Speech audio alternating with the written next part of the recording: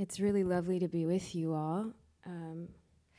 My dear friend Kent, whom I think you know well, has shared a lot with me about this community and how thoughtful you are about these gatherings and what you discuss together. So it's really my privilege. I wanted to share a little bit about myself before we begin.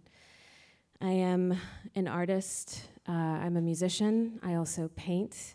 I'm currently working on my first book, and I'm a single mom, somehow in the middle of all of that, which is a lot. But I share all that to say that I have been working on my writing a lot, so I just put together some of my writings, which is how I'm going to share with you. I'll just read some things that I wrote, and then hopefully, if you feel compelled, you can stick around and we can have a discussion together. One of the things that I'm fascinated by is the relationship between seasons and creativity. And it's interesting to me that so many of us, when we think about our lives, we tend to draw out these timelines. You know, this map of like, first this happened, then this happened, then this happened, then this happened. And we dissect this sort of like horizontal line with these vertical moments. Or we might picture our lives in a sort of upward ascent, like I'm just going to get to the top of that mountain. And the top of the mountain for many of us can be some point of arrival, whether it's a success moment that we're like, when this happens, or when I finally retire, or, when I meet the love of my life. And then, then somehow it's all just going to be great, right? Then downhill? No. But we tend to think in lines. And I'm really drawn to a different approach. I think as we look at the seasons, we see an invitation to think about our lives in transformation in terms of cycles. And what that provides us with is an alternative to seeing seasons of winter or fall as a problem, as though not being productive, or maybe needing a season of being in the womb of hibernation, of putting the tools down, to learn that this is actually part of the natural cyclical way that life and creativity and love actually flow. So this is part of what I wanted to speak to you about today. My kids just started school this week, so of course to me we're already in fall. Although it doesn't feel like it this morning in my Canadian tuxedo up here. It's quite warm. But since we are almost in fall, I want to share an autumnal invitation on letting go. So my question to you this morning is, what if heartbreak and letting go aren't the sign of something going wrong in your life, but of something going very right? So I want to begin with this beautiful invocation by one of my favorite poets, as I'm sure she is to most of you, Mary Oliver. Look, the trees are turning their own bodies into pillars of light, are giving off the rich fragrance of cinnamon and fulfillment. The long taper of cattails are bursting and floating away over the blue shoulders of the ponds, and every pond, no matter what its name is nameless now. Every year, everything I have ever learned in my lifetime leads back to this: the fires and the black river of loss, whose other side is salvation, whose meaning none of us will ever know. To live in this world, you must be able to do three things: to love what is mortal, to hold it against your bones, knowing your own life depends on it, and when the time comes to let it go, to let it go. So I'd like it if you'd picture us all around a campfire on a crisp, cool fall night. Just use your imagination.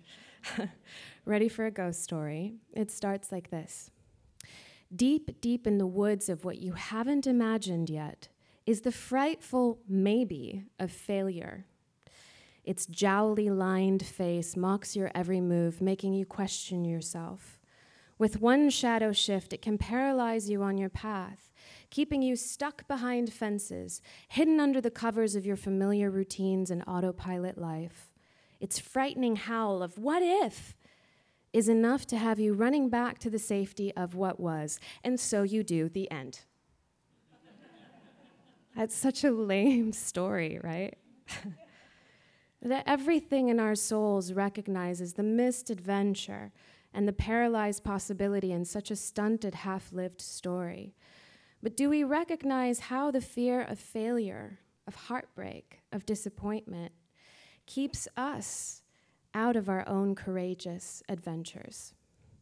How much monster power we have given the natural reality that sometimes, most of the time, things don't work out the way that we planned. When I was 19 years old, I was signed to an independent record label. This was my dream. And I was recording with Jay Bennett from the band Wilco, and I was doing a photo shoot in Chicago.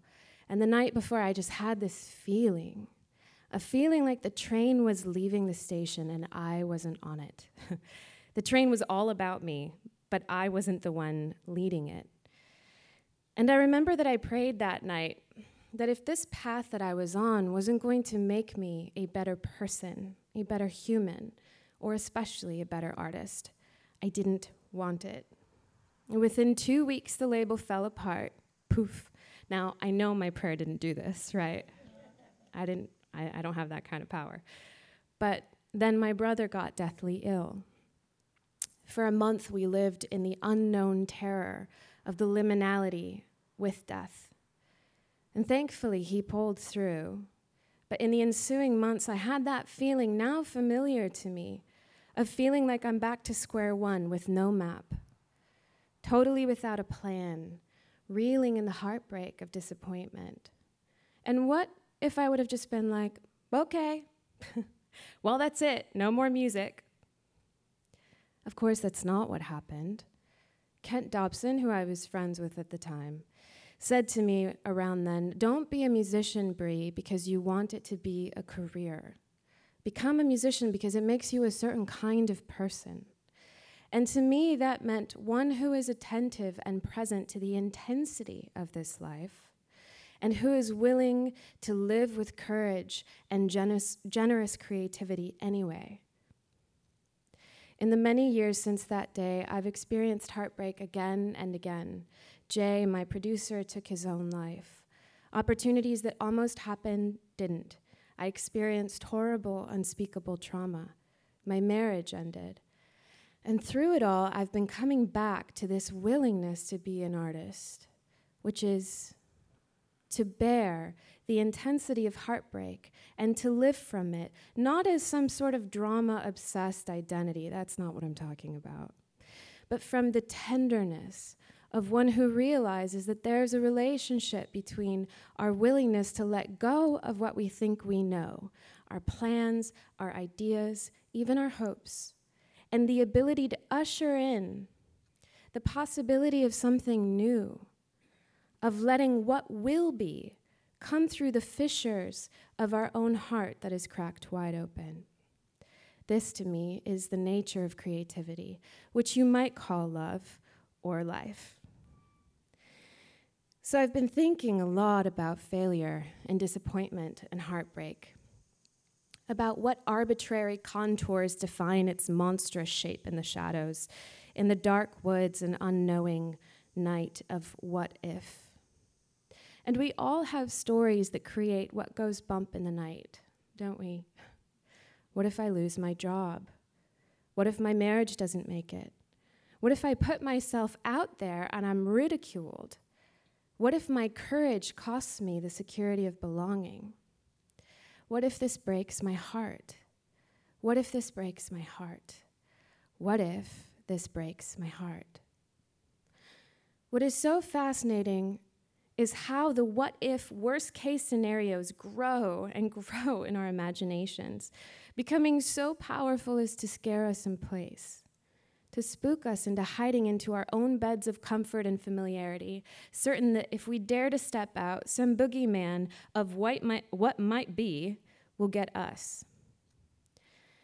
I teach creativity courses, and I use a lot of ancient folk and fairy tales in my summer course, the journey of which point not away from the dark woods and the monsters that hide within it, but directly toward what most frightens the hero. Each frightful trickster, hag, and witch somehow holds the key to unlocking the magic, the bravery, the becoming. So what are we really afraid of? What is this monster of failure or heartbreak that we are running from? In the great firmament dome of my sky, I see my own heartbreaks and failures, and by failure I mean things just not going the way I thought they would, as the figures that tear open my artificial curtained categories, as the piercing holes that let in the light. I see failures as the fallopian horns and the vulva smile, the ultimate uterine face that can shed both the losses of unmet maybes, every woman here knows what I speak of, and pleasurably receive the possibility of what could yet be. So failure then, heartbreak, is just a fermentation of our fear, a flux that puts us in touch with the fallacy of each one of our constructs that make us feel like we're in control.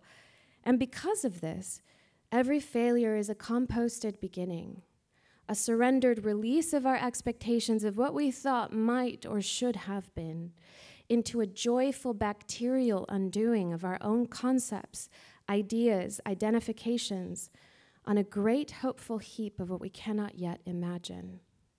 Composting. So let me ask you something. What disappointment are you allowing to become a definition? What does the fallacy of failure or heartbreak look like to you? What defines the lines of its monstrous face? What shadowy shapes does it take on in the dark of your unknown? And what if the heartbreak you are avoiding is actually the site of your own emergence?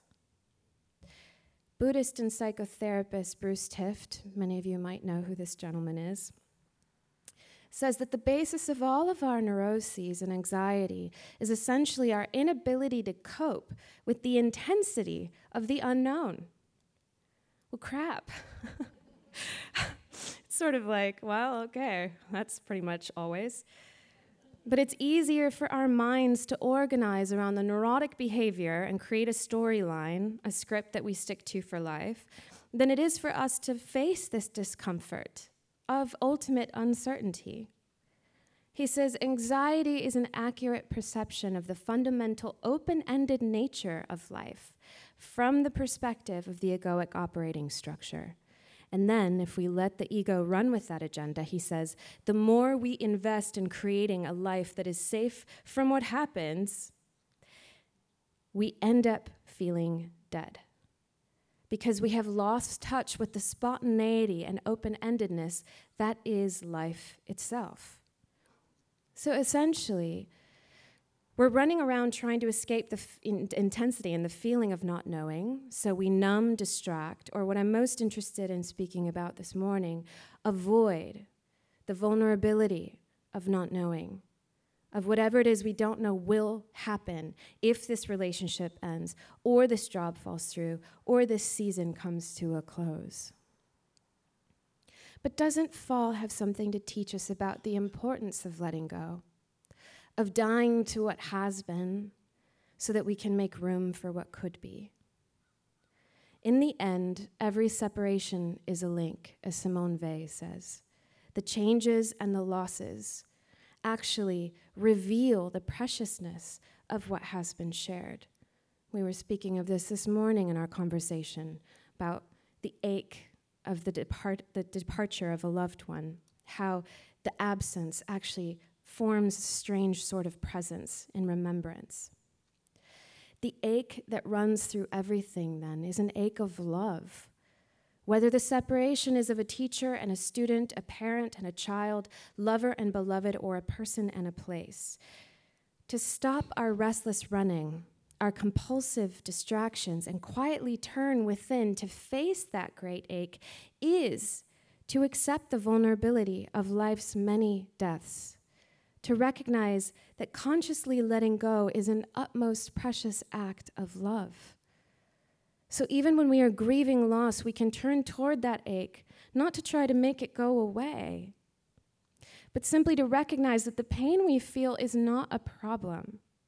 It's not the sign of something wrong, but something that is precious.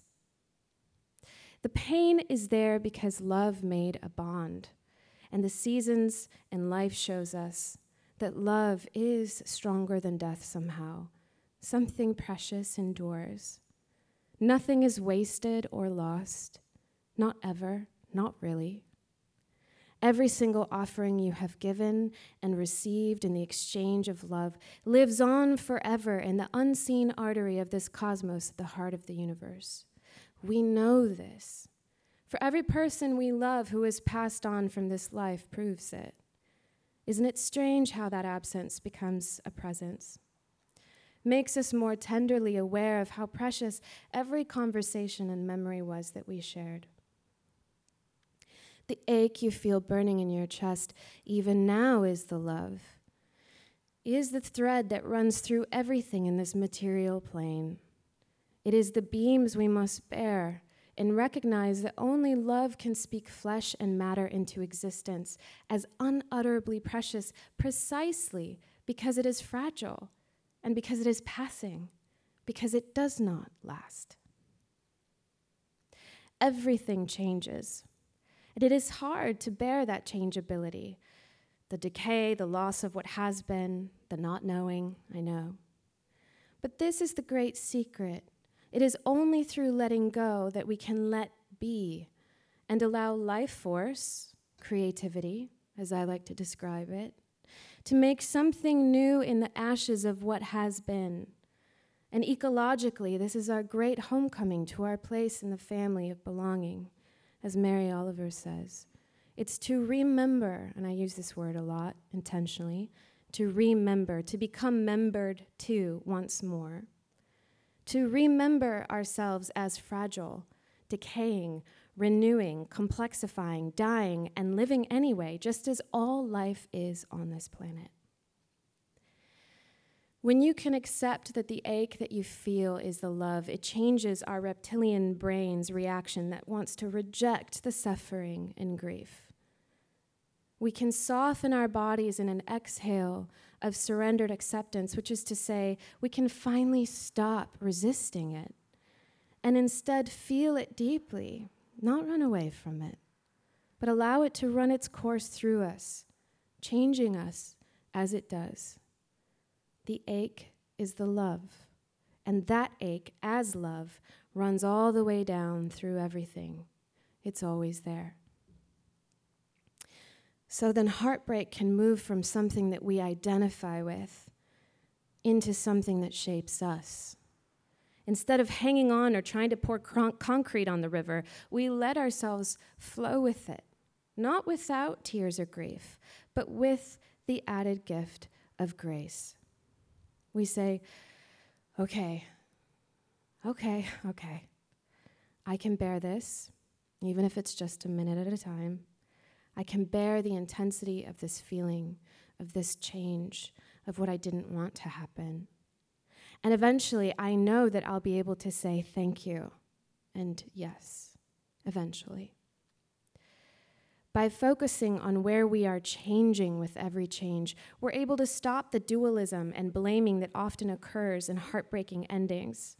We're also able to release the other and others to be on their journey of growth and learning, if this is not a heartbreak of death. It keeps us from collapsing the intensity of letting go into blame games. What I'm saying is that the closure we can really get is the meaning that we're able to weave in brightly colored darn stitches in the tears and rips that happen in our lives. We weave a new kind of closure in the shape of recognizing how we are learning and growing and moving through, despite it all, even now, in our courage of taking one step and then the next and then the next. Trusting, braving, and creating something new and beautiful out of each stitch and knot and weft. This is the work of being an artist, which, by the way, I consider each one of you to be. For we're each making a masterpiece with the weave of our lives, aren't we? So all of this begins with a simple shift. To be willing to bear letting go. To let go not just of people and places, but even let go of the identities that we cling to. to bear the intensity of this life and turn toward our fleshy, fragile vulnerability. I want to ask you where it hurts. Where are you gripping and hanging on? What is the tenderness living inside you that you are distracting yourself from? Where is the spot within you that is sore, aching, or inflamed with the fury of heartbreak? The decision or a deeper dawning knowing that there is an end in sight that you must face. This is the place you must begin making your way to, the place you must actually be willing to gaze upon, and in so doing, bear your own deepest vulnerable intimacy by being willing to go there. Now, everything in dominant culture and society has trained us for the opposite of this. We have been trained to avoid going there at all costs, to distract ourselves, stay busy, or self-medicate so we don't have to go there. We've been taught to move on already or just numb out, and certainly don't allow yourself the space and time and slowness to go there. There is, after all, a kind of messy endeavor. It means we have to be willing to wade through the murk of might have been, of the waste-filled waters of our disappointed and discarded dreams, of what could have, or maybe even should have been, to reckon with the reality that we have never really been in control, nor will we ever be. There is, of course, always the choice to just keep ignoring it, pretending that it's not there, distracting yourself every time you feel its presence creeping up on you.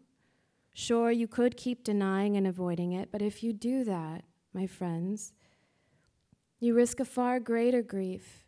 For there is no greater heartbreak than the heartbreak of one who at the moment of death feels the regret of not having truly lived.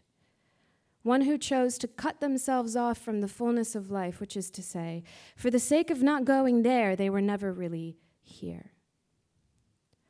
So once again, I want to ask you, where does it hurt?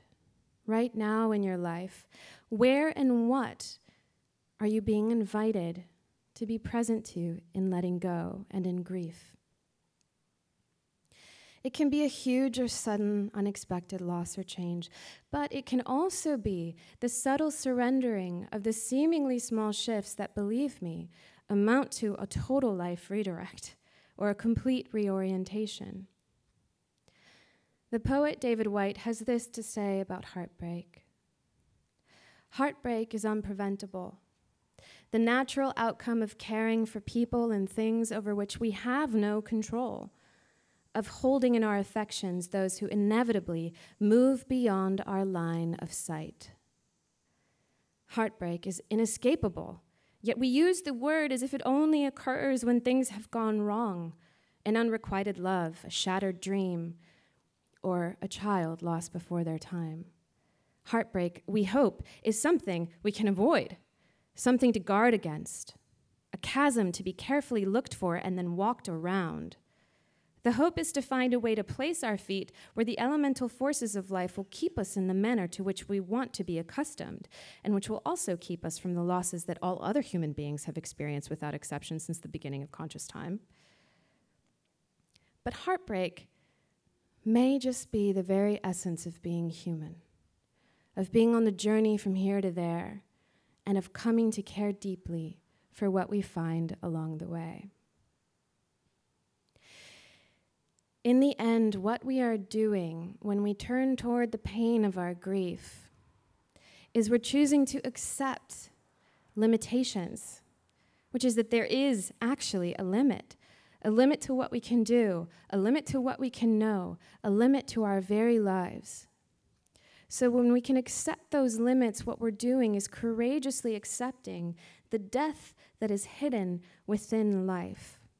And so if we want to be fully alive and live the most courageous lives possible, we must begin to welcome the shadow, welcome the diminishing, welcome the dying as part of that full life, as somehow, paradoxically, necessary. Learning to accept death, then, really is about learning how to accept vulnerability. When we turn toward our grief, we are turning our backs on the farce of the great project of modernity, which seeks to shut out decay and fortress ourselves against the imperfection, really any imperfection, truly, and inconvenience of death. But by turning toward death, we are turning back to the wild. The wild of this planet, yes, but the wild of our own hearts too. To be wild is to be vulnerable, to accept that there are forces beyond our own that influence and impact our course, that we are permeable to, that penetrate us, and therefore make us fleshy, fecund, feeling, and altogether fragile. This then becomes our practice, to be willing to soften around that pain, to be committed to being vulnerable, willing to feel deeply and shed the layers of grief, of skin, of dreams, of membranes again and again and again and again. Like the trees in autumn, we must loosen and let out and release. Unconsciously, we are always doing this with every breath, and our body's biology is always in this state of surrendered flux. The trick is to embrace this mindfully, heartfully, and as a conscious act in your circumstances, in your life right now, in your brave turning toward your heartbreak. So where does it hurt? Only when we can fully see and hold what is precious about our vulnerability can we begin to let it go. But listen, this isn't a Disney song. Letting go is not a one-time release and done. To let go is to choose to be in the embodied posture of vulnerability again and again and again. To feel deeply the waves of grief and be surprised by the unexpected surge of joy as you remember what is good and precious and what was shared and hoped for and mingled and tangled, given and received. To grieve and let go is to hold the many threads in your hands that forever connect you to this person, circumstance, experience, or time, and you to them. It is to be a weaver of unseen threads of love in the tapestry of shared interrelating and joint becoming, which is this thing that we are fortunate to be a part of. But first, you must turn to where it hurts. To breathe out around the pain, soften into your flesh and feeling. Be vulnerable, join the living. Be a maker, not a machine. Being vulnerable is what makes you an artist. Where does it hurt? And then, are you willing to bear the beams of love in the midst of that heartbreak? To allow what hurts about this life to make you vulnerable in being willing to bear the discomfort of not knowing? And let me ask you this. What unknown and unknowing will your heartbreak make room for? What will you be able to compost by letting go and making room for what may yet be? Look, the trees are turning their own bodies into pillars of light, are giving off the rich fragrance of cinnamon and fulfillment. The long tapers of cattails are bursting and floating away over the blue shoulders of the ponds, and every pond, no matter what its name, is nameless now. Every year, everything I have ever learned in my lifetime leads back to this. The fires in the black river of loss, whose other side is salvation, whose meaning none of us will ever know. To live in this world, you must be able to do three things. To love what is mortal, to hold it against your bones, knowing your own life depends on it, and when the time comes to let it go, to let it go.